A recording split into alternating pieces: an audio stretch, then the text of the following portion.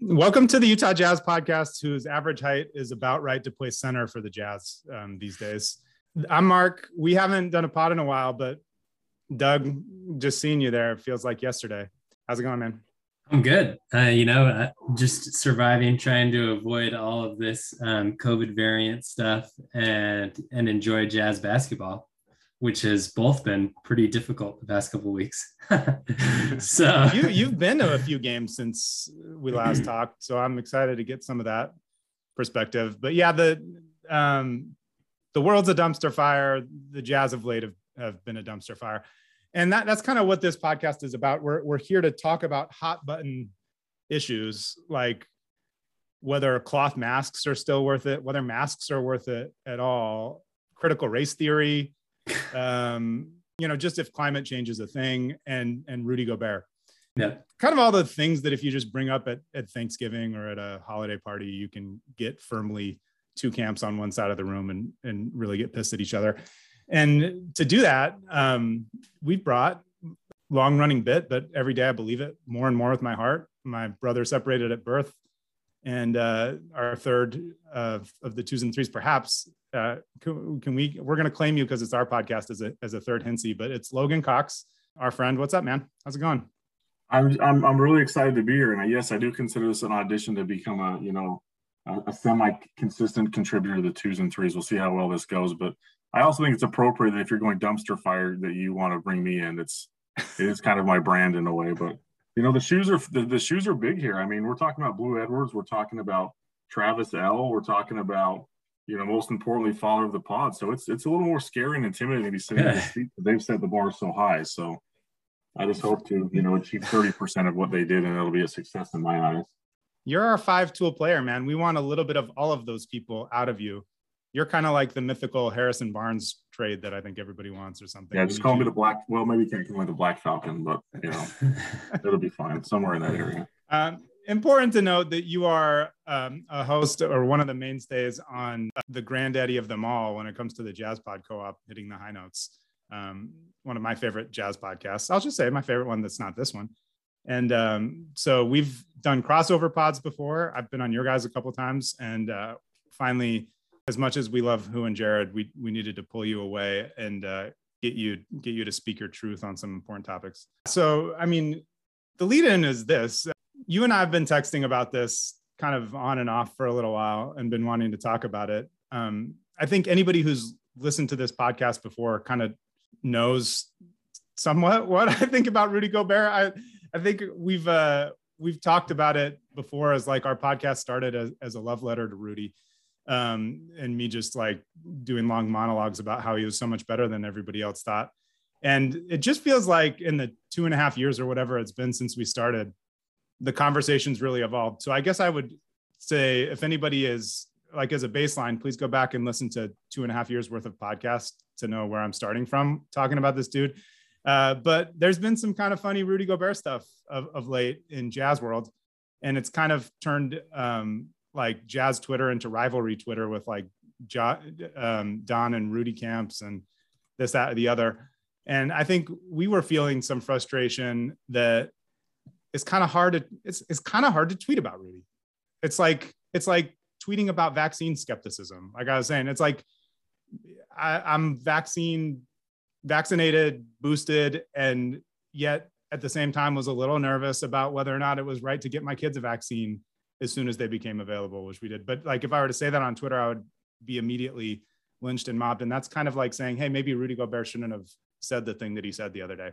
But I don't know, that's kind of where it's coming from. I mean, I think the quick hot recap, if you've not been around, Rudy tested positive again for COVID. The world kept turning, but the Jazz rotation didn't much. And since they've been like 1-4, their net rating is like minus 11 million, and they've sucked. And then recently, Rudy coming back, kind of in an interview, pointed out that they'd sucked and said a lot of things everybody been saying. We need to defend better. The Warriors and the Suns seem to do it better. And then made this what feels like a pointed remark about how great of a defender Devin Booker is. Strange coincidence. Trying. Yeah. And I guess, look, Logan, let's maybe just start with the Rudy quote and that interview. Like, what did you think about that? Yeah, I also think it's just funny, like, and you do it on your pod because I think that Twitter has infiltrated our life so much that we feel like we have to justify our previous stance on someone before we offer any sort of non-unwavering support, right? So I guess it's criticism, but criticism feels like it's a terrible word these days, but I guess it is criticism. So it is funny we have to like put our position out there. Yet, I've been loving Rudy for 2.5 years, so just understand that I'm not a hater, but it is just weird, and it is complicated. It's gotten to the point where, at least for me on Twitter, I'm going on a mini rant. I apologize. I was going to try not to do that on your show, but I try not to. I can't even really engage in many sports takes because the characters aren't there, the emotion isn't there, and it's become such a weird place that everything's more like just humor and pocket jokes and things like that because it's too hard to evaluate it. And I did see the thread that you found with Rudy's comments. I have been thinking about it a lot, and it kind of evolved even up until this morning. And what's interesting about Rudy is, some people have pointed out, would we be more happy with them saying nothing and saying it's going to be fine? I don't think so. I think we'd be bothered by that too. So it's like this catch-22 of like, what is the right answer? Because if they said everything's fine, we'd be like, hey, that's BS. Like, you're not playing well. But I think the Devin Booker part was really unnecessary. And we all know what that meant. Like, if you're telling me you don't see that parallel, you're intentionally living with your head in the sand. So I felt that part to be unnecessary, but it kind of took me to a different place with Rudy, and maybe the Jazz on the whole is just what is the leadership. And I guess maybe in the next couple of days we're going to find out because Dawn called him out a few days ago. He called himself out. Quinn Snyder, I don't know what he does and doesn't do things, but it's interesting because I guess that's what I feel like Rudy at times wants to be the leader, and I don't always know that everyone is as willing to follow him. Does that make sense? Like, I think he's saying the right things and everyone's motivated differently. I'm not the guy who's motivated by calling me out. It's never worked for me. I've never been motivated by the dad who wants to tear you down. And he never told me he loved me, but I know he did. Like, that doesn't work for me. Like, I need like positive reinforcement and pats on the back. Like, that's just the way I'm wired. And I think that Rudy tries to lead. And at times it just, I don't know how well it sits. It feels like every time we have these comments that obviously it hasn't changed the culture in the last few years. And I hope that I'm not jumping too far ahead into this, but that's what I was thinking about with Draymond Green, because there's been a lot of comps to come up to him with him, right? Because he's now, God forbid he be challenging Defensive Player of the Year award. So we have to tear him down. And yeah, what's interesting about, I don't think as an individual player, we all understand that Rudy physically as a defensive player is phenomenal. And he's a much better physical player than Draymond Green is. There's no debating that. And I'm not going to debate that. I don't think there's anyone in the world who physically can do the things that Rudy can do. The difference is, as Jazz fans, and as we've seen on the court, is Rudy is great for covering up our mistakes. That's kind of our go-to. He makes everything look a lot better, right? The difference, in my opinion, is Draymond makes the rest of his team better. He makes, and not even necessarily on the court, like the way he's motivated and led them in a way to where they're all playing defense all the time, because Draymond physically is not a force. He's physically he's got the backpack on his back. He's like 6'3", 200 pounds. It's just, It's an interesting, as I was thinking about those comments and thinking about that, it's just, I hope that this is maybe the time that it takes, because it feels like we've had these conversations before and it takes for a little bit. And I think the bigger picture with Rudy and the Jazz is it has to take. And what can Rudy do that, instead of looking at Rudy as a guy who covers up all of our flaws, how is Rudy someone who lifts the play of everybody else and lifts it by making them want to play defense and want to participate and doing what they're supposed to, and not just lifting their play because he lets them, all flow to him. So I don't have that thought fully developed yet because it just hit me this morning, but it was an interesting, I guess, back and forth as I was thinking about Rudy and the differences between the comments, because the comments don't mean anything to me. Like, they don't mean anything. We've been down this road. Rudy's pretty famous for probably 4 times a year popping, saying something, which is fine. Right. I don't have a problem with it, but until it does something, the same goes for Don. Until you do something, I'm really kind of indifferent on. That's, I guess, where I get most frustrated. I want it to take. I do want it to take. So how do we make it take? Yeah, man. You said several things that I want to touch on there. First off was the whole parenting philosophy thing. I was thinking about this, about the Wonder Years the other day, and like how like the idealized 80s dad, I mean, that took place earlier, was like the mean guy you were afraid of, but later on you realized that he molded you. And that I've been wondering if I need to be a little more of that dad. But that's a topic for another time. But no, I'm with you. I mean, that's for the next podcast when we talk about to go all the way and media members. To go all the way back to the thing. I mean, that's the thing is like his quote, and I was trying to say this on Twitter, is like the thing he said about Devin Booker. I just don't like that shit. I don't like that stuff. So, and that's not my leadership style. So I guess I wanted to, especially because I'm such a Rudy homer all the time, be honest and say, oh, I don't like that stuff. I don't think it's like destroy the team, but I just thought it was funny that people then reacted as like, my favorite GIF on all of Twitter is the one I use every time someone mentions Gordon Hayward, which is the thing from Westworld where he's like, doesn't look like anything to me. And that's literally like, people are reading it. Devin Booker doesn't look like anything to me. And you're like, what are you talking about? Like, he clearly, everybody compares Donovan to Devin Booker. Mm-hmm. It'd just be like Donovan saying, you know, something about Miles Turner like that or somebody. I mean, it's just obvious. Cat or something like that. Or Karl Anthony Towns. And so it's like not the end of the world, but it's just funny that the camps were either, we're never going to win a championship with Rudy Gobert. Like, this was like how the conversation evolved out of this. We're never going to win a championship with Rudy Gobert, or Rudy was speaking truth to power. And like, he's the only voice of reason and we need to do. And I thought that was kind of wild, but I want to come back to your point on Draymond, because I think that's so good. But Doug, what'd you think on the quote? Did this bother you? I mean, you're kind of I'm going to call people out to their face kind of a guy. That's me to a T. Yeah. No, just kidding. I don't know. I feel like the quote in general, like you both have said, like the Devin Booker thing is weird. And Jordan Clarkson in a quote afterwards, like took offense to that, where like Rudy didn't talk about a front court guy. Like it was kind of a pointed comment, obviously. But in a way, I almost feel like you said, Logan, like there's a Rudy comment like this time every season, right?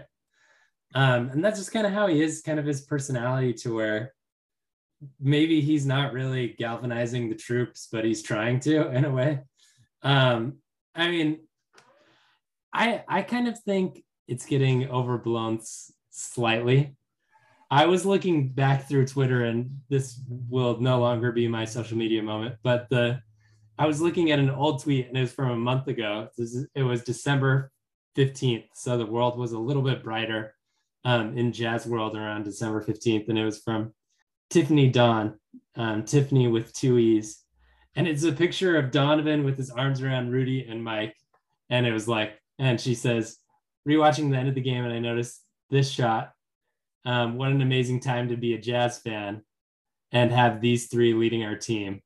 Don't take this time for granted. And it's just like, I don't know, like the ebbs and flows of Twitter and of our emotions and what media we take in. I honestly, I think like, we'll see. Hopefully this does like light a fire under their belly or whatever that saying is, but because I think they need to step up their perimeter defense. Do you light a fire under a belly? Do you light a fire under I think it's a little further south is where I want to I think lighting a fire under my belly is a strategy I'm trying in 2022 to see if it would just like retreat a little bit and recess. Yeah. But I think, look, hopefully the fire is lit in a fire in a belly. I think that's maybe a saying. I'll go to what Logan was saying about Draymond, because I think that's a really great point. And it's one of the things I want to talk about, because I think this whole quote in the media, look, I mean, we've all been over and around this a million times. Rudy kind of bugs a couple of the guys. I think they get over it. Donovan said stuff that's bothered him. I mean, there's been subtweets, there's been overt tweets. And like the history of basketball with this is, right? I mean, LeBron telling Kevin Love to fit in when he said he was going to fit out, and like Kobe and whatever. There's a million people. But the NBA is definitely littered with it. I mean, the Kobe Shaq thing is a whole different route. And then everywhere LeBron has been, Kyrie forces his. I mean, yeah, it's not unique or special to the Jazz. It's not. It's just, I guess we're not used to it. So we don't know how to handle it. Yeah, and I think it's like we just had dudes who historically, when the Jazz were good, that were quiet with the media, and social media wasn't a thing. When Karl Malone was angry, it was at Larry Miller, not Stockton. So it's a different animal. Or if he was angry at Stockton, we just didn't hear about it. I'm sure those two didn't always get along. No, for sure. I mean, we're hesitant to shout out a non-Jazz pod co-op thing, but David Locke, the best thing that he's done, in my opinion, was this oral history of the 92 season. And it was funny to listen to the interviews back then because everybody was pissed at everybody like the whole season. And it was kind of the catalyst season for the run of the 90s. And that's just how it goes. Like dudes get mad, you're not always happy with your coworkers. But the troubling thing, and let's maybe talk about this some more, is how bad they've been without Rudy. I mean, if the Jazz win, none of this stuff happens. Nobody cares. I've gone on, and this kind of bums me out, or has bummed me out because I've liked this version of the team so much after years that weren't that fun to watch. But it's sort of at the bubbling point with this team, and it's becoming a little less fun. And it sort of is. I mean, this is not an original thought, but if they don't make the Western Conference Finals and I think have a strong showing there, everything's on the table with this team, especially with friggin' Danny Ainge aboard. Like Rudy could be gone. Who knows? Like, I'm not saying that will happen.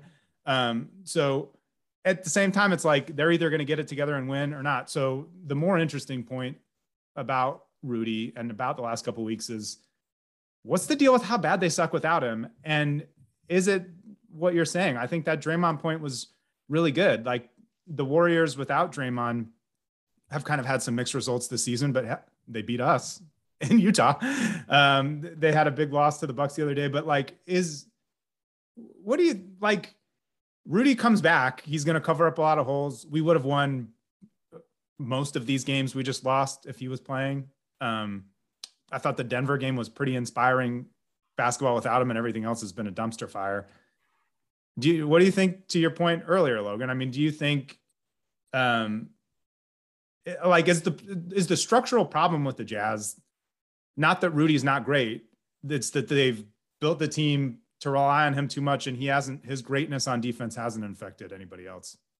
Yeah, no, I think that kind of hits it dead on, and I think that's I have to rephrase my thought process when I make it Rudy criticism, because I think there's a validity to a lot of the criticism, and I don't necessarily. It's got to be rephrased. It's not Rudy criticism; it's system criticism, because I think they've built an entire structure around a guy that's very unique to obviously a very special skill set, and it's just it is so heavily structured around him, especially defensively, and it is just a bummer. It was that Nuggets game was so fun because they just figured out a way to win. And you saw Bogey doing things he doesn't normally do. You saw Rudy Gay doing things he doesn't normally do.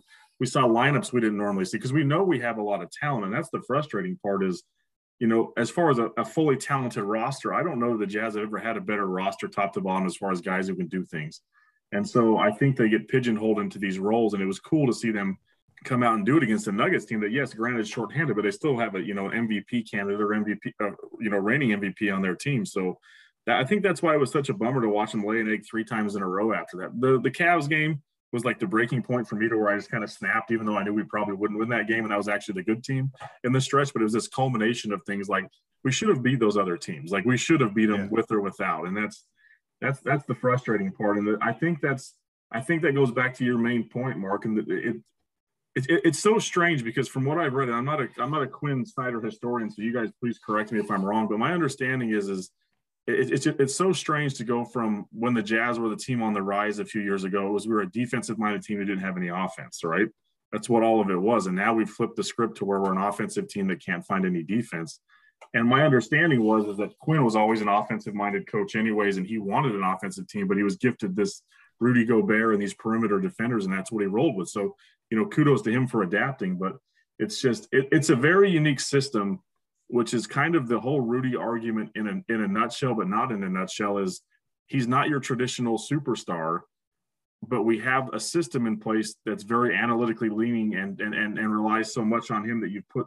Yes, we all understand if LeBron and Giannis go out, they're not going to be title contenders. I get that. I'm not saying, and Rudy falls in the same category, but it just becomes so peculiar because what he does is not what the traditional NBA fan views as the centerpiece of a team.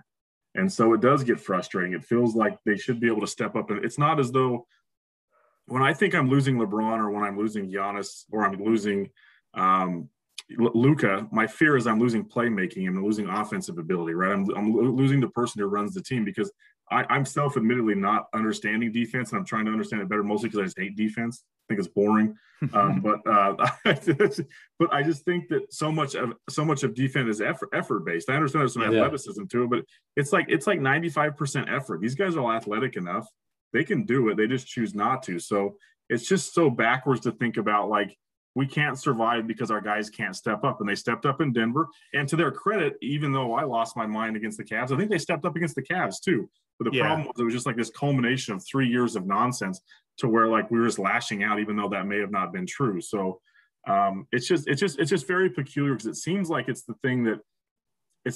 something we should be able to replicate and duplicate easier than what we do. It's not easy to replicate LeBron's ability, Luka's abilities, their vision, their feel for the game. Those are things that you can't replicate. I understand people falling off. We should be able to replicate defense, and so that's frustrating. Where I guess starting to question the entire infrastructure of the system. So I think I went 1,000 different ways there. I don't know if I went anywhere. Man alive, you went every way I wanted you to go. No, that was awesome. But there is a lot to unpack there, and at the end, though, like the Cavs game. If the Cavs game was the only one, it like honestly wouldn't have bugged me that much. I thought in the first half in particular was about as well as that group without Rudy has fought defensively. And they kind of hung in. And then the offense just died in the third quarter. And I guess this is part of the weird Rudy conversation too, to what you're saying is that it feels like it's the same contingent to me. And maybe it's a mix of voices and I'm painting with too broad a brush, but that's like, Rudy's a top 10 player. Rudy's a top 5 player. Rudy is a superstar. That's also then Rudy goes out and it's like, well, we still need to be able to win without Rudy. And these guys are a bunch of bums. And like when John was out, Carl, they could still win a little bit or this, that, or the other. Draymond's out. And it's like, to your point, he's not LeBron.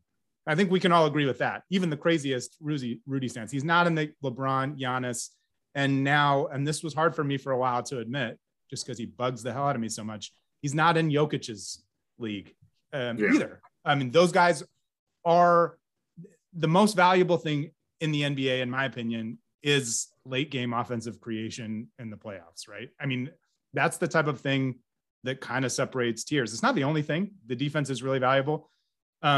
It's the single most though. Like I think that gets overblown, and I think that you summed it up perfectly. You said it much better, but I think that the regular season is something, the playoffs is something. But at the end of the day, the all-time greatest moments in championship history are not someone making defensive plays. It's creating offense when everyone knows you're going to be the one creating the offense. Anyways, yeah, I think that. Yeah, they are, and even in the playoffs, at the end of games, Rudy is amazing. Like he is a system of defense, and I've tried to remind myself a bunch of times this season to not take for granted how often he guards 2 guys at the same time, because it's freaking incredible. And when you watch it, it's incredible that he can do that. But also at the end of games, the defensive plays that do stand out often are a dude locking up a dude. And it's like, that's why like the comparison to Lamar Jackson a little bit, or to like, I don't know if I've heard, maybe this is just in my head, to a Peyton Manning, where it's like, it raises the system up, but is he going to make the play at the end? And I got into a weird place with Rudy stands about this on Twitter a little earlier. And I am the Rudy stan. Like, again, I love Rudy. And once again, I have to do the dumb thing where I qualify. But I think a tough thing is, to your question before, like, what's the difference in those categories? He has been good in the playoffs. I think we in Utah Jazzland push against the arguments, the narratives around him. And I feel like the national media, for whatever it's worth, the Zach Lowe's of the world, have come around on this too this year. And I think everybody concedes that him being played off the floor against the Clippers is a misstatement. He was fine, but they put him in the corner, they got him off the ball, and everybody else was barbecue chicken, and he wasn't good enough to win.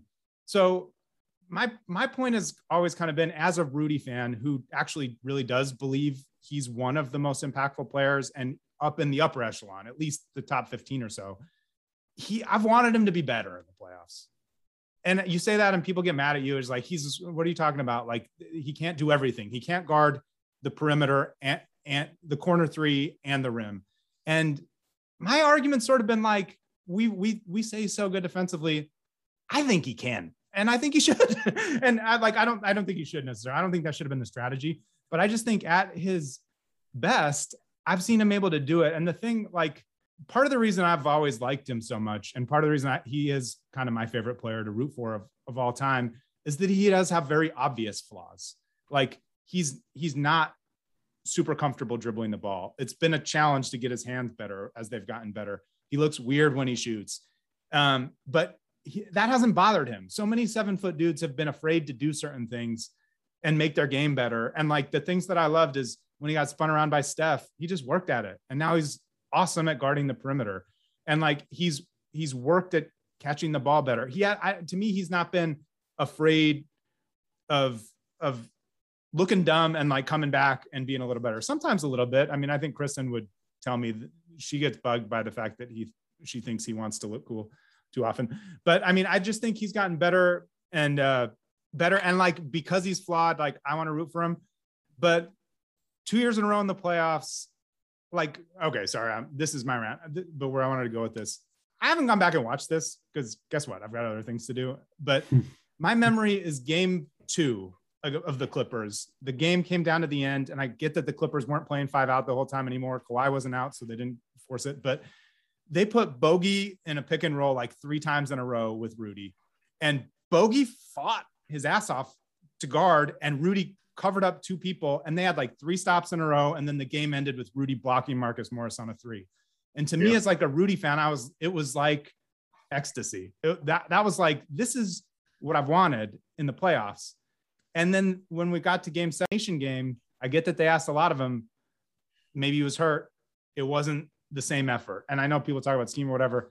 So I don't know, like, there's part of me that like, it does. I think he can still do that. I thought it was the same thing against the Nuggets 2 years ago in game 7, where I thought he slept walked through the first half. And then the second half, he played with a crazy energy, and like, it culminated in him getting a dunk on a pass from Donovan to give us the lead with like 40 seconds left or something. And he was so fired up, and I was like, this is the dude.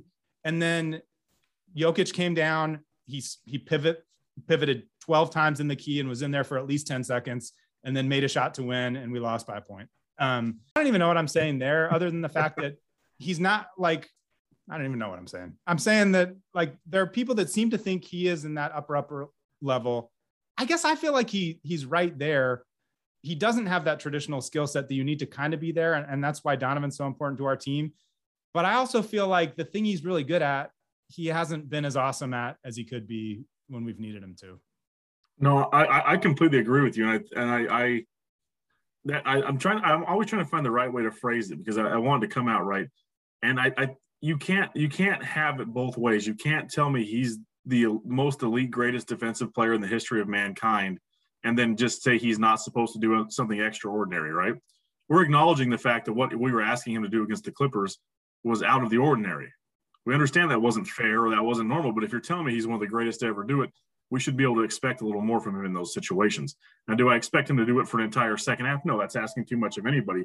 But I'm with you where it is you can't have your cake and eat it too. You can't tell me he's the greatest ever, but then make an excuse every time he falls on his face. Yeah. You know, and so that's the part where I think I get my most frustrated with Rudy overall is he's just so polarizing. There's this weird thing where you have to praise everything he does wrong. And there were moments where we were justifying 1 for 2 at the free throw line because it was a perfect true shooting percentage or some nonsense. And I said, I had to stop it there. I'm like, I can't do this anymore. Like, we all know that if you miss half your free throws in the fourth quarter, that's not a good thing. But it's just, it's a weird place to be in. And it is asking something extra from him. I'm acknowledging that, but we're saying he's that great. Then I want him to step up and be great. Have your moment, be great. And I think it is interesting to watch in the playoffs that sometimes he has those moments. Whereas with Don, he's locked in usually in those big games from the beginning to the end. And so it's a clear switch that's been flipped. And it's just there's I guess there's a lot to evaluate when you look at it and try to pull it apart. But I'm with you. It's not saying Rudy's not great, but you can't give him all the accolades and then just make excuses every time he doesn't do that. And just one more small rant that doesn't really tie into that, but like, it also loses its luster when every single year you're telling me he's having the greatest statistical defensive season of all time, and tell me every year the Jazz are having the greatest statistical offense. Like, you're discounting that by telling me every year it's those things. So I have my mixed feelings about the stats community, but it's just, sometimes it's just okay that we expect more from them, right? So I guess that's the overall point. If you want to be great, then be great. And he wasn't great. That's all there is to it. And like, look, I mean, I'm pretty loyal. He's done enough to make me. Me saying that is not saying he can't be or he's not going to get there or I want to trade him. I'm invested in Rudy Gobert. I hope he's around and I hope he takes the next level. And to me, that would be the most fun thing that could happen as a fan. And I think that's sort of the history of the NBA and really good players. And that's kind of what needs to happen. But no, I think that's where you and I are lockstep in that we don't see acknowledged anywhere in talk or social media is development. Because we're calling out someone now doesn't mean we don't believe they can get there. And that's the difference is in the way the world works now is you make a statement, and that's a statement on the person forever. No, I'm making a statement that he has not done these things, and it's frustrating. That still doesn't mean I've lost faith that he can get there. But that's the funny part is you are what you are forever now, and you can't that's the part I think it's undersold in all this is I think he can develop and turn into that. And I think that even back to the original question on the comments about Donovan, maybe he is like filling out his leadership style. Maybe he's like, I've kind of sort of called out Donovan before, but maybe if I make a little more direct comment, this will get him a little more, because we all know pissed off Donovan is good Donovan. I mean, that part we know is true. So, I mean, he's still learning. He's still figuring it out. And acknowledging his shortcomings is not a statement on him being terrible forever. It's just, that's what happens. So let's just accept it. And I'll give him the accolades, but let's also take the accountability too. Yeah. I think that's what's fun about like the glimmer of hope that the Bucks bring to Jazz fans and small market people all around is just the fact that we saw Giannis get, and we've already said that Rudy isn't Giannis, but saw Giannis get the double MVP, Defensive Player of the Year, Most Improved Player, but then like choke every year in the playoffs, and then see last year he finally pulled it off. And if they had lost to the Nets, we would still think of Giannis as the biggest playoff choker, and Chris Middleton is just good because he's in the East and different stuff like that. So I think Giannis is a good comp though, because yes, we're all smart enough that he's not Giannis, but I think he's closer to a Giannis than he is a traditional LeBron, cornerstone piece, and that his skill set is it's unique in what we're not. You make the perfect, beautiful, like in my mind, I'm a big wrestling fan. So you make the perfect traditional wrestler looks a certain way, right? And so when you come in with a certain traditional, cornerstone piece, Giannis has very unorthodox parts about his game that we weren't sure. I mean, his outside shooting wasn't good. He's kind of, he kind of looks like that teenage boy who just hit puberty. He's still learning how to use his limbs sometimes. And so it's, while he's not Giannis, I think the Giannis comp makes me feel better because he's not going to do the same things, but it gives me hope that an untraditional looking player can have success in the NBA, because the NBA is very much tradition ridden. And if you look at the NBA, it's superstars and superstar teams winning a certain way the entire time. And that's why these guys' critics are so invested in being lazy about the way they critique, is because the formula has been right for 50 years. So they can sit on their same takes because it always works out a certain way. And so, yeah, while he's not Giannis in his game style, it does make me feel better. Again, not just a small market, but also that Giannis is not like, if you watch Giannis play basketball, like, it's not always pretty. It's kind of ugly too and discoordinated. And like I watch him, I'm like, ooh, like watch Giannis pull up and shoot a three. Like I'm sure it gives Mark like a seizure when he watches it. It's the most unbeautiful release I've ever seen in my life. And I know we like the smooth release. And me, man. I have a hard time. I have a hard time with it. Someone could have like 9 years shooting 40% from three, but if it's Kevin Martin, I'm not going to trust it. What does the Matrix do? You think about Shawn Marion? What does that do to your whole life? Is that like everything was broken? I was the Westworld GIF with Shawn Marion. I'd just be like, it doesn't look like anything to me, and not acknowledge. Good Lord, I don't even know how. I'd just flip the channel until I could find Allen Houston shooting threes. Allen Houston was a beautiful basketball player. He's a handsome gentleman all the way around, and his shot was perfect. Choker, but beautiful player. Yeah, that's true. Here's the thing about Rudy, too, is what you're saying, like unconventional. I think a couple of years ago, I was kind of getting convinced that how are the Jazz going to have successful offense with Rudy if he doesn't space the floor a little bit? And I felt like just because that's the way the NBA was moving, right? There was James Harden, there was Dame Lillard, there was spread it out, 5 out and attack the rim. And we've kind of seen they've made little adjustments on the pick and roll. He's got a better relationship with Mike now, but most importantly, better with Donovan and the way they time and find creases. And it's not the conventional spread it out and let Donovan get to the rim. But this was one of the things I was going to throw at you. And maybe Doug, you can let me know what you think. One way maybe Rudy does infect others in a positive way is offensively. And I feel like talking about him on offense is the ultimate like minefield of people in one camp or the other.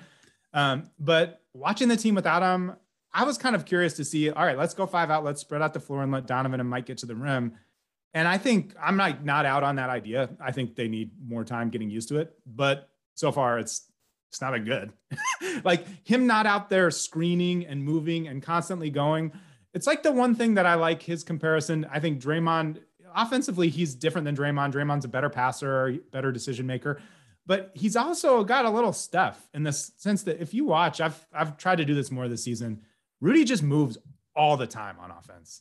He's running and setting screens. He's running back. And for a dude that doesn't get the ball that often, that's pretty cool. And it's the thing that I think he objectively over the past few seasons, dudes play better offensively when they play with him in the lineup because he's a good screen setter and he's selfless in moving the ball and getting attention. And that is one way that I think he does raise the level of others and that's maybe undersold. At the same time, I'm not going to say Rudy's one of the 10 best offensive players in the NBA because he can't catch the ball and create. And I sometimes get frustrated by a couple of folks in particular on Twitter who are like, every Jordan Clarkson shot should instead be a Rudy Gobert dunk. And I'm like, it just doesn't, basketball doesn't work that way because Rudy only can dunk it when he catches it in a certain position. But I don't know. Any thoughts there, Doug, on my Rudy offensive ramblings? I think that's a good point. Because here I was kind of feeling bad. I was obviously just sitting back here thinking about how he doesn't galvanize on defense. But I think that's true. He just cleans up the mistakes of others. But I do agree with you. Just watching, he is moving a ton. Like sometimes I look at the Jazz offense and I think about like Donovan bringing it down, and sometimes like Mike or Joe or Bojan, we'll just be in the corner for a good chunk of the possession. It's like so much talent stagnated, which I understand, like the spacing of the Jazz and how prolific we are shooting three. But I do think that's true that he does have a positive. He is a positive offensively, even though doesn't have the best hands or isn't spacing the court. But I definitely think he's an offensive positive. I think this is a perfect example of why the Rudy conversation is so fascinating, because you're exactly right. And I hadn't thought about it till now. So like everything I'm asking for him defensively, which I don't even know if he's capable of, it's more about the other guys just pulling their heads out, right? But you're right. Like offensively, like that's exactly what he is. He is exactly that part that makes everyone better. Now he's not the traditional superstar in that sense that he's going to take over and run the offense. But I think you hit it right in there. What he makes the offense run so much better because he does all the things that no one wants to do. He does the things that he like you said, he's always moving. He's setting the screens. He's got his roll gravity, which is my favorite thing. But he does all those things that makes everyone else better. And I think you're 100% right. And I think, again, that's where things get over. It's like, that doesn't mean you need to push it too far. Like, it doesn't mean, like, we all know, like, at some point, like, I would say the Rudy gives are, and I've watched it closely this year too. And to Rudy's credit, he's gotten better offensively every year. And I don't mean he's gotten like a better jump shot. Like he's cleaned it up. There's not as many drops as before. He's also putting himself in better positions. He's not asking for the ball 15 feet out and doing weird stuff like that, right? Like he knows his game and he's getting better at those things. And I think, you know, the big debate always is we don't give Rudy the ball enough, or it's the guard's fault. And there's a whole other contingent that Rudy can't catch anything. It's a pretty good 50-50 split. Like it really is. Like if you watch the game, half of them are Rudy's fault, half of them is the guard's fault. Like it's a pretty good balance between the two. And something I thought was interesting, and I think this may have helped to some degree too, is whether it was, and this is just me shooting a theory out because I want to claim credit for something and be right, but Nice. Hassan is so much better offensively with his hands, right? Yeah. Like offensively, he's so much better. And it was weird because early on in the season, I don't normally find things that I'm just normally glazed over, but like Mike Conley was more comfortable, and so was Joe Ingles, giving the ball to Hassan in places to scoring, and they weren't giving it to Rudy. And it was an interesting transition because they were comfortable giving it to Hassan, and he was finishing most times. And it was weird because Rudy would come in, they would just kind of, circle back out and set the offense up again. And then as the season's gone on, it almost feels like they are, and I don't know if it's just like the transitive property, like because they felt good with Hassan, now they feel good because Rudy does get more touches. We still have those weird games where it's like, how does Rudy have 3 field goal attempts in the third quarter? Yeah. But that's just part of what the offense is. That's just part of the way it flows. And he hasn't made the comments this year about feeling left out. That's the thing. We talked about Rudy has his staple comments. There's like 4 comments, right? Each year. One of them is defense isn't good enough. Second is I don't touch the ball enough. Then we go back to defense. Then it goes back to I don't touch the ball enough. we haven't got the Rudy I don't touch the ball enough thing. And I think he's fine with that. Like I think he's happy where the offense is, and he doesn't. We've seen him be disengaged to where his body language isn't good, and he doesn't seem. I think he's perfecting his offensive side as like the ultimate like small things guy. Like his offensive importance is the fact that he just does everything that nobody wants to do on a team that really does want to just kind of pound it and play isolation basketball. He's the perfect fit for that.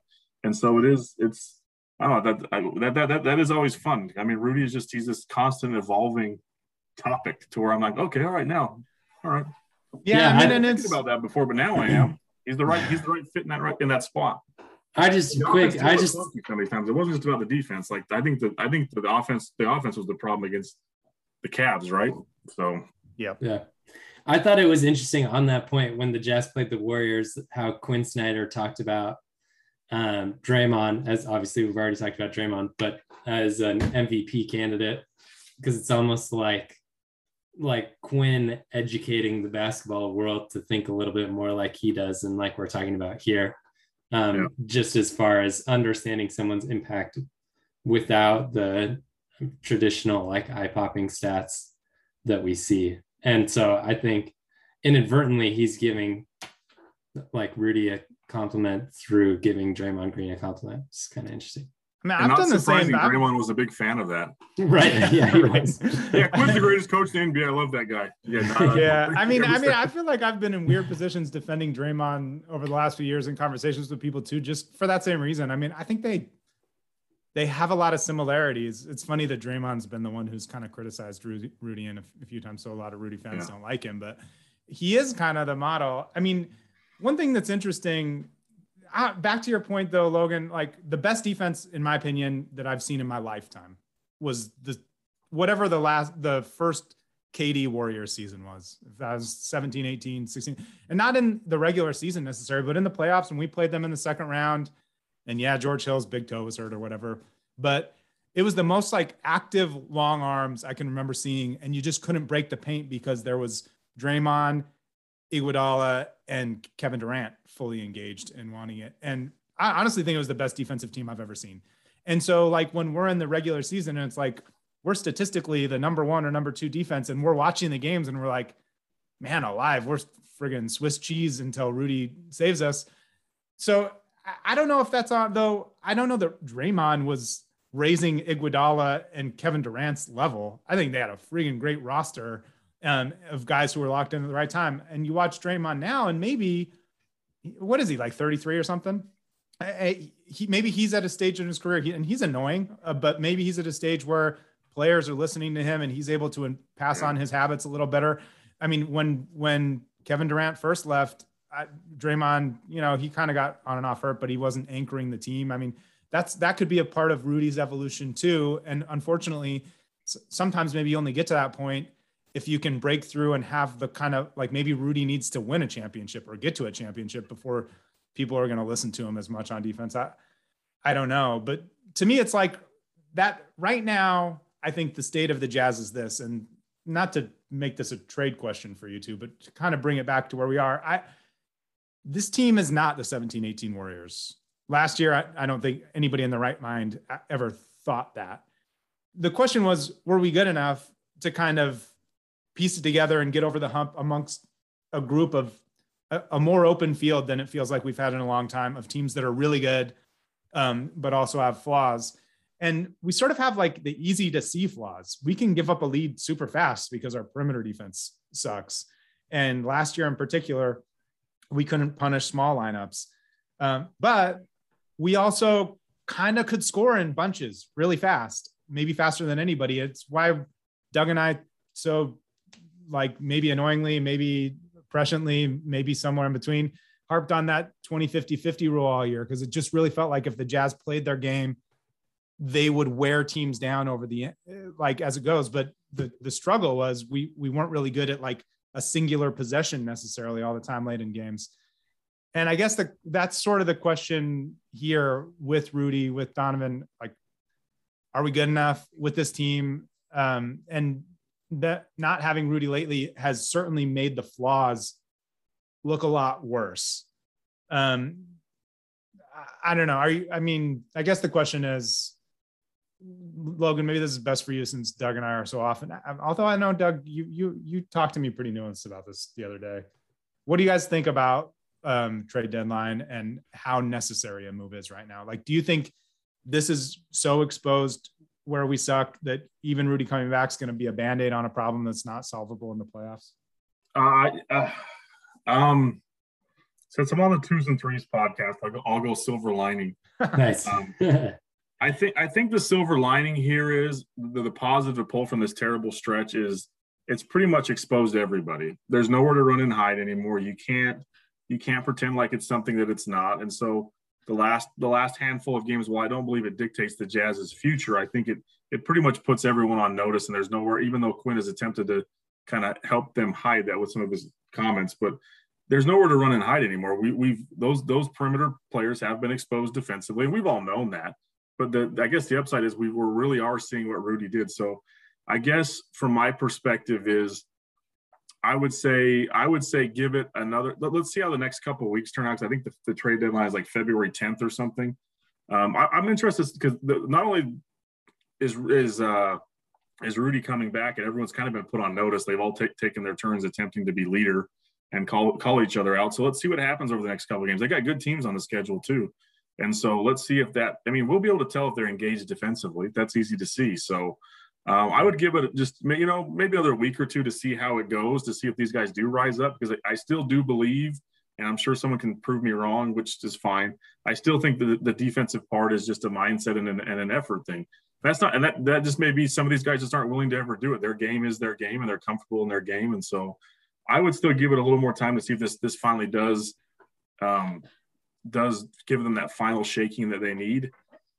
I still sometimes wonder though, and that's always the great unknown, is I'm never good at the trade game because I don't know what we get back. I a lot of times fundamentally, a good portion of me does say we need to make a move of some kind, because I think that I just don't know. We've seen Bohan defend in stretches, but also like if he defends great every night, is he going to be as great offensively? Like I don't know what the trade-off is, and so it's just one of those things that I do tend to lean that way, but I guess I'm still got a little bit of hope holding out that maybe over the next couple weeks after everyone's been called out, they might rise up and do something different.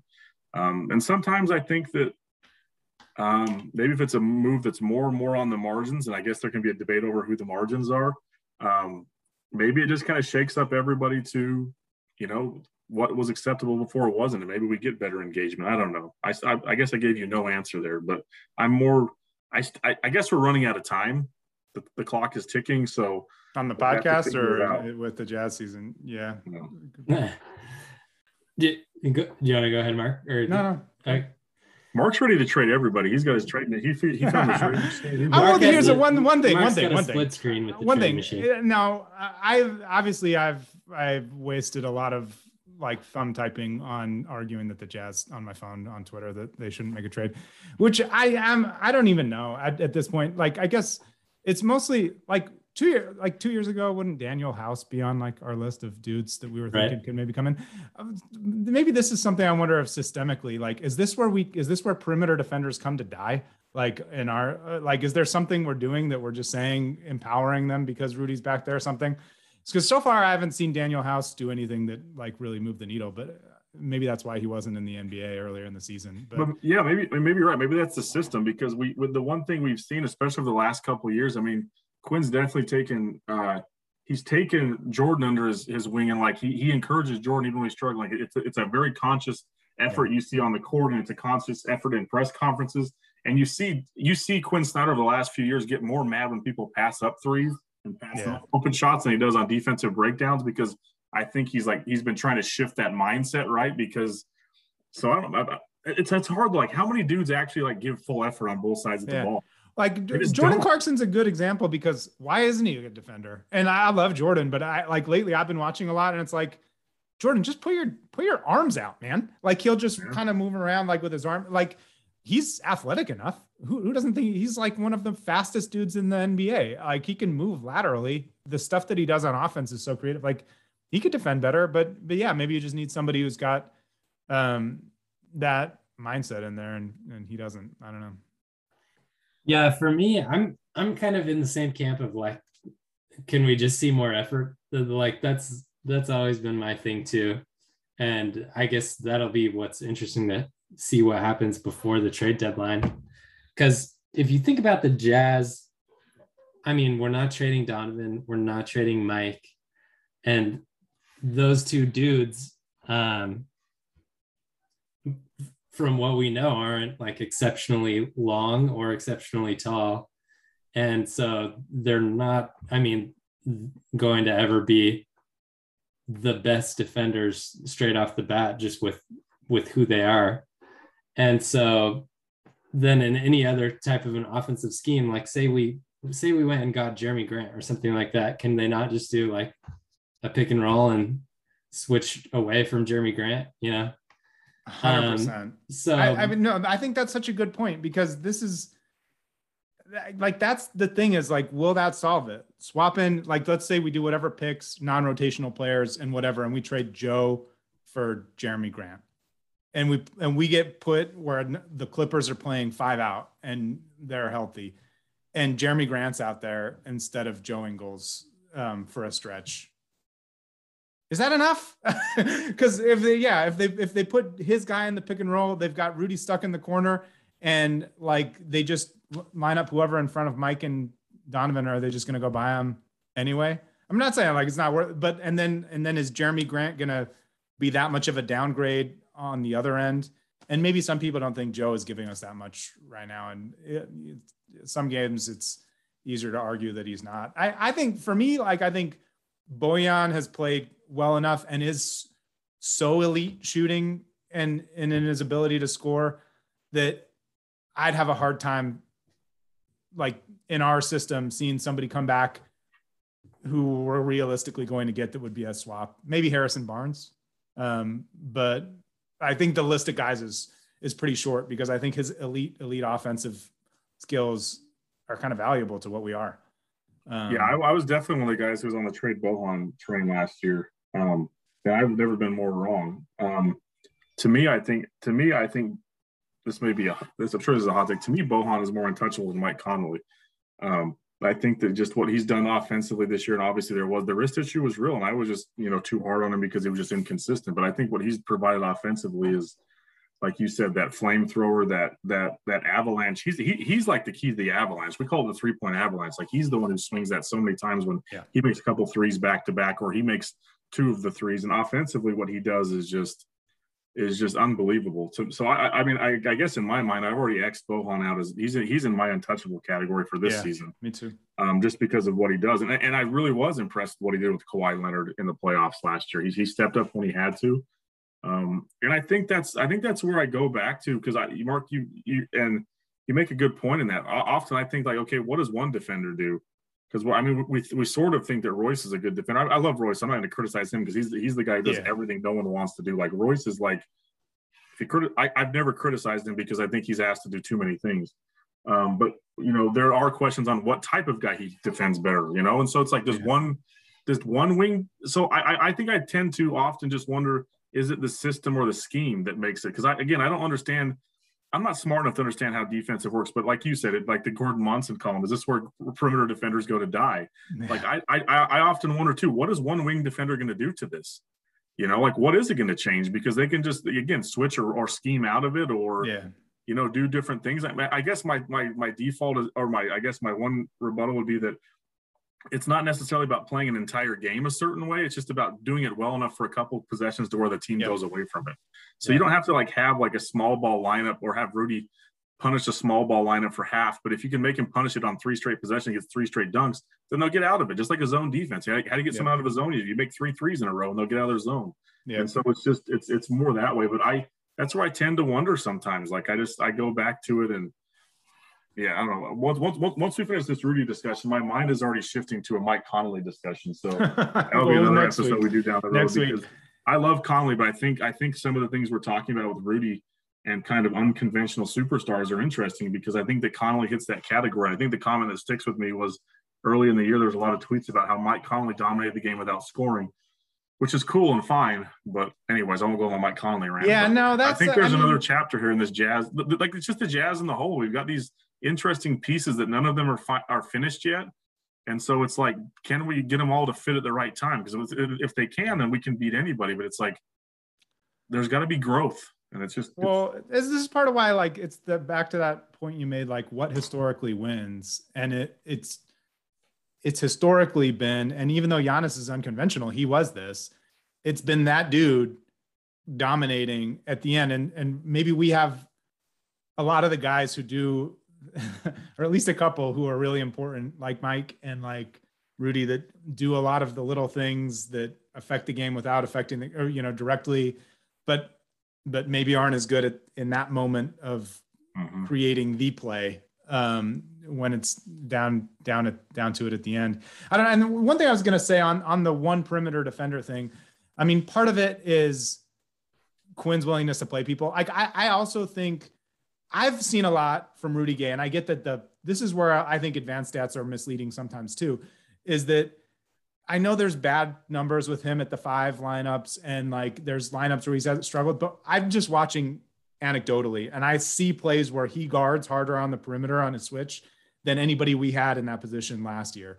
And I think, I can see it. And I see plays where he gets it in the mid-range and turns around and hits a little jump shot out of the post and kind of quells a run. And I'm like, okay, like this is a thing we didn't have. And I definitely think he and Hassan's ability to punish small lineups a little better are things we didn't have last year. So maybe I think the thing that I think is a valid argument, I guess, because I think Eric Pascal's been really good and I think deserves more playing time. And if I ruled the world, my first thing would be commandeering the Jazz.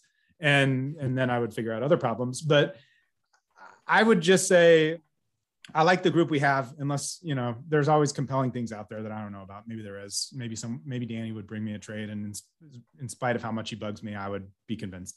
Yeah. But I would just say, let's give some of Joe Ingles minutes to Eric Pascal, and maybe Quinn's just unwilling to do that. So maybe the argument for a trade is that Joe, he's putting Joe in too big of a role right now, and he's just not going to change unless we get rid of Joe. And I think there are a lot of people who would make that argument, and to which I say that bums me out because I like Joe a lot and I would like him to be around, but there's validity to it, in my opinion. I think he probably needs to be playing less than he's playing now. Yeah, it's hard to argue that it's nearly impossible to say that he's consistently contributing on a night in, night out basis. That's not to say he doesn't hold value in certain spots. So it's tricky with Joe, and that's the problem is with Quinn. Maybe Quinn's his own worst enemy. You have to take the drug away from him because he can't stop. He can't help taking the Joe drug. I don't know. I don't know if that was an analogy or if that was just a factual statement. There was a lot going on there, and I liked it. There's a lot going on with Quinn. If you fire up the old Google machine. So yeah. Well, let's say we've been going a while. I could talk to both of you for 3 more hours, but my wife would get mad. So quick. Let me send you out on this. Like get your thoughts on this. What do you think about just the point that in our Stockton and Malone, because we can't get out of that comparison in Utah, Donovan's our Malone and Rudy's our Stockton. And John Stockton was one of the best point guards to ever play. He had severe physical limitations. Like John, even though he made that famous last shot and was sometimes the most clutch player on the Jazz, had a hard time creating a shot for himself at the end, right? Like John wasn't Magic Johnson. when we're talking about best point guard. And that's probably why Magic Johnson people would say is the best point guard ever. And I think there are people that argue that he was more important to the Jazz or more important culturally. And like his plus minus was always like crazy, even in his late years. It's like the first time I ever heard plus minus was like John Stockton played 28 minutes today because Jerry was managing him, but they were like plus 40 when he was in. But he's like a system and a floor setter, and that could be Rudy. I mean, not saying Rudy's as good as him or whatever or not. But Don, like ultimately, like we were going to win a championship if Karl Malone was good enough, and he wasn't. I guess it was close. And we're going to win a championship if Donovan's good enough, and that's why like one's maybe more important. Who knows? But like our ceiling is Donovan, and Rudy could make our floor really good. Do you think that's a compelling argument? And do you think that's a good enough argument that they should continue to be like foundation pieces going forward? Or is it all making comparisons just for the like? I think that's pretty interesting. So my brain goes straight towards like the schematics of statue building. So would Rudy's statue be like a little bit smaller than Donovan's also? Is that if like he's the John? No, just kidding. I think that's really interesting. I hadn't really thought of it broken out that way. When you texted me, I mean, obviously it's easiest to think about like big, little, like guard, forward, whatever. But in the sense that John had very specific skills and specific things that he did to impact the game versus Karl and scoring. And yeah, I like that. I could roll with it. I was again like 3 years old when the Jazz went to the playoffs with John and Karl. So my memory of those days are... They're more myth than reality anyways. Right. Yeah. Were they really?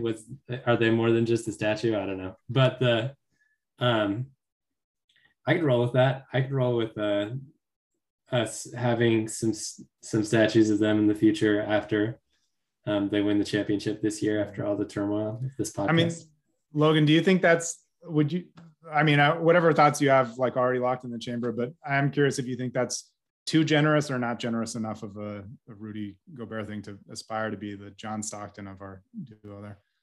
Yeah, no, I think you put it on Twitter like a month or so ago too, and I think you lined it out perfectly. It was one of those head nod moments. There's nothing I can really add to it because I think it's pretty dead on, because John and Rudy have a particular set of skills that just aren't the normal piece. And again, that's kind of the same discussion we have with Malone. Is Malone going to show up in the playoffs? Or, and same with Don. He's got these superstar moments, but Don has not. Some of it's play design, some of it's him making shots, but we feel like Donovan can be that closer, but he has not been the closer yet. So it's like the comparables is kind of wild, because one is the glue piece, but one is the one that ultimately gets you the title. And it is. I think it's just funny how the positions have flipped, but the stories are still the same. So no, I'm with you 100%. One thing, I appreciate Doug acknowledging that he was younger when it happened. And Doug, here's the secret that no one wants to tell you. Like all of us Mark's age and younger, we try to pretend like we know, but like we were like 12 years old. Yeah, right. Trust your 12-year-old brain, you're a liar. So these people go on and talk about they just remember John and Karl so much, like they don't. They're lying. They're more in love with the myth too. So unless you're like, I don't know, I'd say in your 40s, none of them really know. It's all some nonsense they all try to pretend back and watch game clips of. But I knew this was going to come up, and so I don't know if this gets to your point or not. I think right now, Rudy and Don are more Boozer and Williams, and I hope they get to Stockton and Malone levels, right? Like there's these little pieces. The comps aren't good at all, but as far as like the results, they're kind of in that same category, and it doesn't line up as easily because they're just such different players. But Boozer and Williams were really good, but also very flawed as well too. So. I don't know. I think that's where they're at now. If this team doesn't do much this year, then we can't really look at them in that category yet, right? So, and the thing is that the crazy part is we need them to be better than Stockton and Malone. As much as we love those guys, they didn't get it done. Yeah. So that's the part we're all hoping for, is they got to be even better than that. So that's good. The comp is perfect. It is, and it's kind of funny how it's just all these years later the story is still the same, because none of the players are the same, none of the people involved are, but we've got this same confusing thing. The same people who are probably screaming for Stockton to shoot more are probably screaming for Rudy to get the ball more on the, and dunk at every possession. So and probably not saying nice things about Don and Carl when they're not looking. So my real question with the whole thing is like, does the pizza delivery guy to the MJ flu game, like, does he own like some Thai restaurant or something downtown or something? It's a DoorDash just, like, guy now. really, really spicy to like get to Kevin Durant in the finals or something like that. I call all your friends that work for DoorDash, Doug. So you got to have somebody who's doing it at night. And if you need something more than DoorDash or food, I know some people who make deliveries of certain goods and services. We can help you. Right. We'll pull all resources if we make it to the finals. I think the Boozer Darren quote's really good. I remember when they were kind of one of their first playoff runs, Jeff Hornacek was like an assistant coach for the team, or maybe I was just listening to him in an interview, and they were asking him about comparing them to Stockton and Malone and being like the modern. And he was like, look, if you were going to ask either of them, and they were honest, they'd both say they want to be better than those guys. And he's like, and I think they should. And that's where they go. And I remember him saying that and being like, yeah. And you know what, at the time, like, I don't think the most optimistic Boozer fan would have thought that was going to happen. But I don't know, why would you put a ceiling on it? And man, he fell way short. and Darren, that was always the hope though, right? I mean, that was Darren, you would have thought, hey man, his first 6 years are better than John Stockton's first 6 years. And he's got a different kind of skill set. And you're right that there was the same kind of thing. Like Boozer was really elite offensively and nothing on defense. And could they make it up for it? And, it flamed out. And I think it's cool to be at a time where there's dudes that could be in that conversation. And whenever somebody says it to your point on, like, we mythologize these people, we don't really remember. And it's like, if I even suggest Donovan could be better than Malone, a bunch of people are like, you're an idiot. And it's like, well, I don't know, like, look at their first, before Malone was Malone, he wasn't him. And ultimately even he wasn't, as good as we were hoping. So I don't know. I mean, I think this season's been a slog in a lot of ways. And once it started to finally feel fun, everybody got COVID and it's been as miserable as it's been. I'm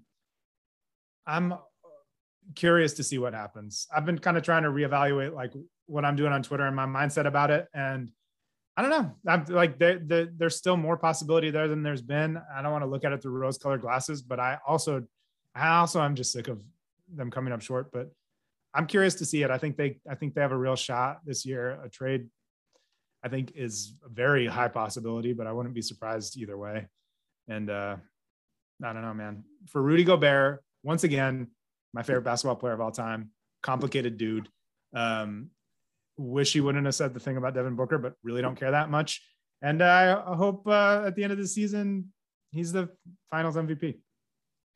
What else can you say? I hope he gets traded and I never see him again.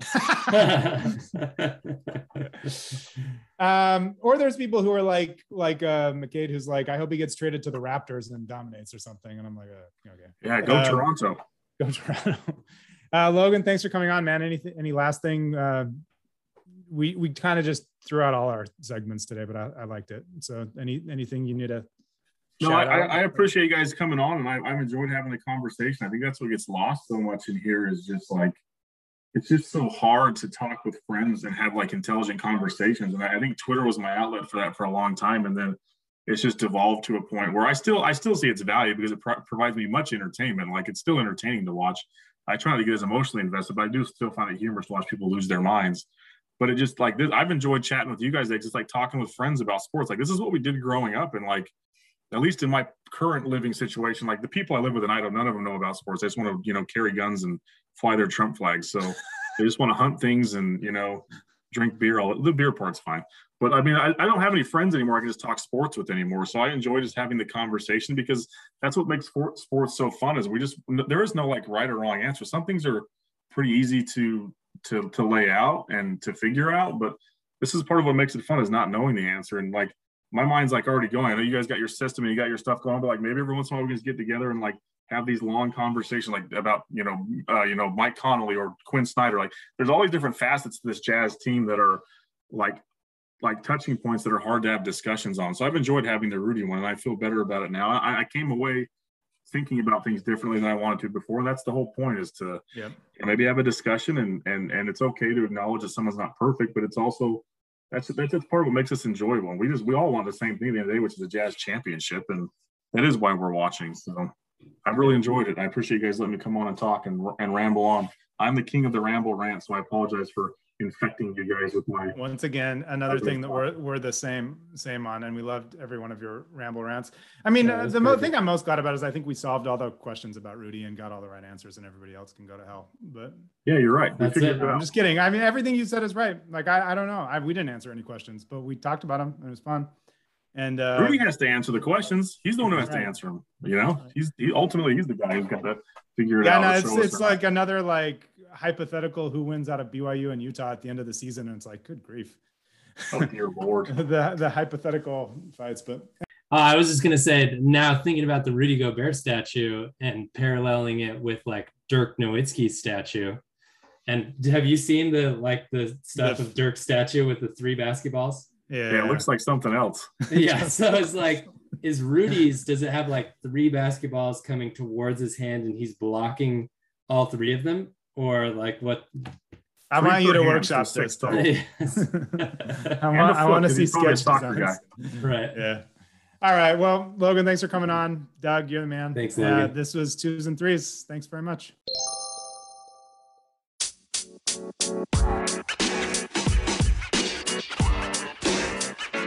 You know, man.